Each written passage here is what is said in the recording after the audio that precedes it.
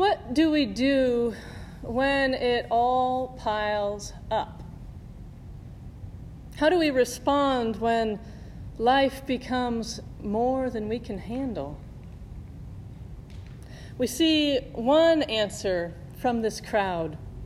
They are weary and sick, scared and tired, and they are motivated.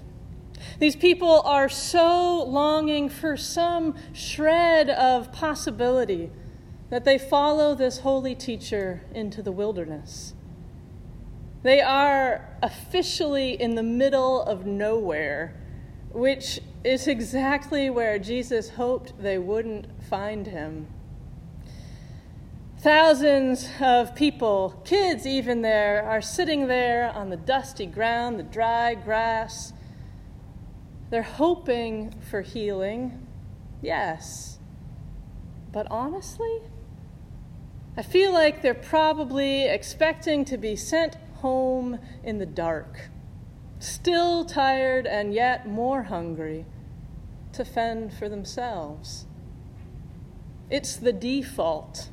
Even the disciples assume this is how it works. But before we get there, we back up and pause and remember that Jesus is fully human.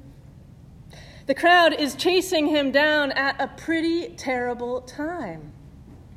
Just before this, he heard that his friend, John the Baptist, had been murdered. This is the one he's been connected to since before he was born. Their mothers finding solidarity in each other's company. This is the one who ushered Jesus into his own ministry, who baptized him there in the slow waters of the River Jordan. And now he's gone. And it's not just that. So often, far more comes at once than we can manage. Maybe even for this very human God, the incarnate one. He had gone to preach and teach in his hometown of Nazareth, and my sense is that he really wanted to connect with them. He hoped they would truly hear. And it is a mess. It's not just that his preaching falls flat, but that they actively scorn him, trying to cut him down to size, dismissing the gift he tries to offer.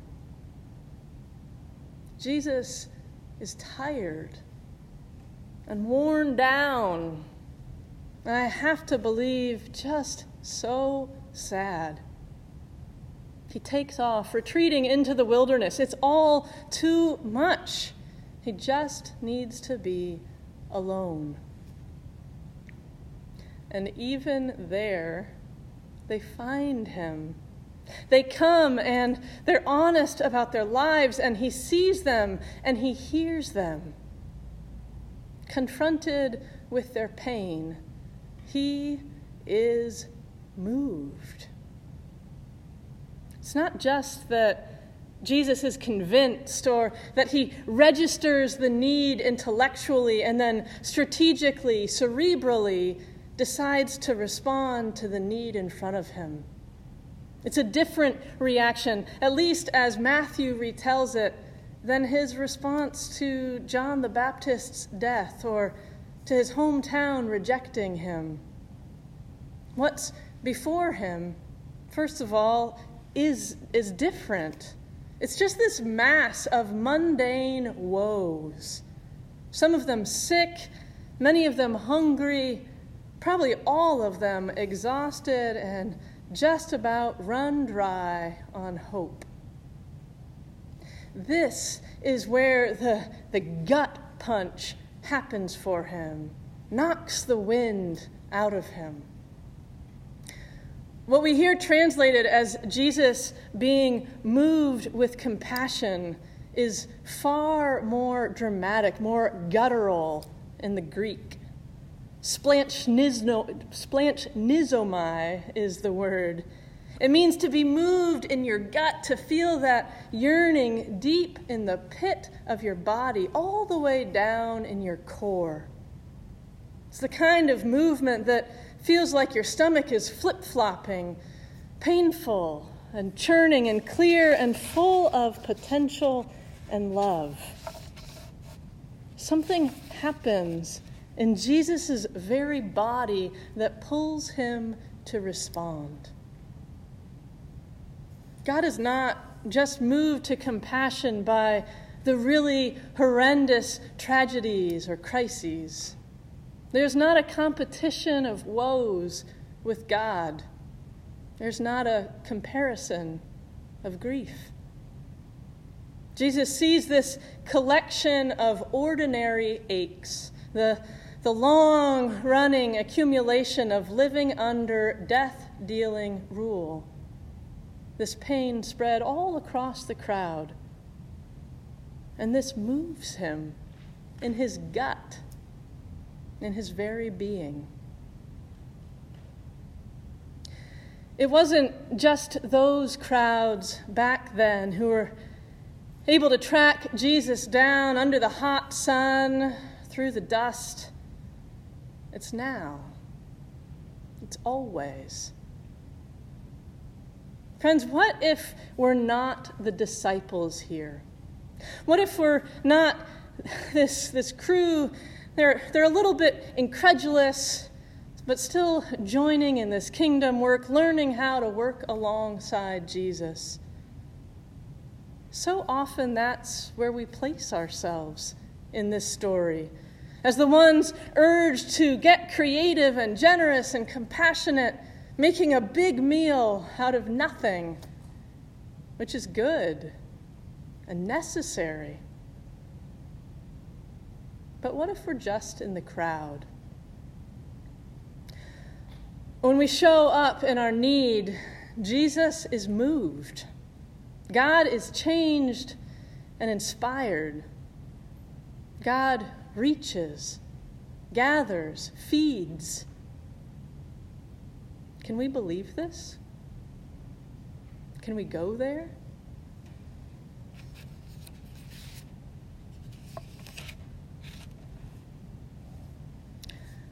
When our son died years ago now, I quickly became rather experienced in the range of theological statements people make in the face of really tough situations. Especially in those early months, I heard it all as we all tried to make sense of what had happened.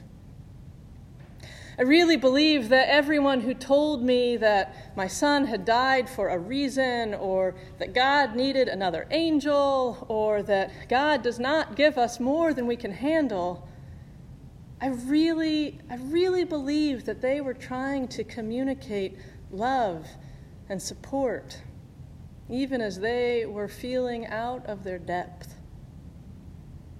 And when I heard lines like that, I felt hollow and alone and desperate for something else, because I just could not believe them to be true. These words did not describe the God of love that I had come to know. I didn't doubt that God can bring good out of all kinds of pain. I've seen it happen. But that's different from the pain being the design. The prospect of senseless loss often feels so untenable, though. We want to find some kind of meaning or order. We want suffering to be straightforward enough that we can see the way through from where we stand now. But that's not usually how it works. When I was still early in that wilderness, I sat with a friend who did not try to fix it or explain it. She just sat with me. After a time, she quietly suggested that while there was no reason for Fritz's death, she believed that God was weeping also, that God grieved this young death alongside me, that at this most basic level, God was moved. This idea shook me in the most life-giving way possible. It was not an answer, but it was compassion. My friend showed me how God was joining me where I was. These were the words of Jesus feeling the gut punch and then responding with love.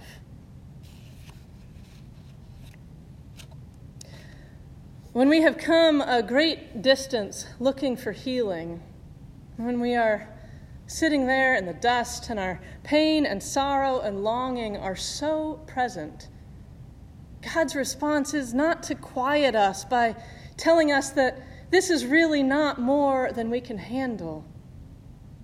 God's response is to be viscerally moved, inspired to compassion. Friends, I know some of the ways that you are hurting, some of the places we all are struggling right now. And I know there is so much more. Monumental challenges and also the seemingly smaller, endless pain that mounts. You are carrying incredible weights these days. So what if we entered into our grief and our fear and our frustration and our bone tiredness with the trust that God not only sees it, but that right in the pit of God's body, God is moved by this suffering? What would happen if we trusted that when life gets really hard for us, it's a gut punch for God too? That deep-seated wrenching, the kind that leaves one breathless, even for this great I Am, who is breath itself. It may not make the pain go away. It may not solve the dilemma. But I wonder what might shift for you if, when you bring your suffering to God, you can hear that this moves God. Life happens. Regardless of the design or the plan, we end up with more than we can handle sometimes. And this is my witness today. What has seen me through the worst is the simple truth that God weeps with us, that God sees our pain and is moved with compassion. It fixes nothing, and it is beautiful, and it is solace, and it is enough.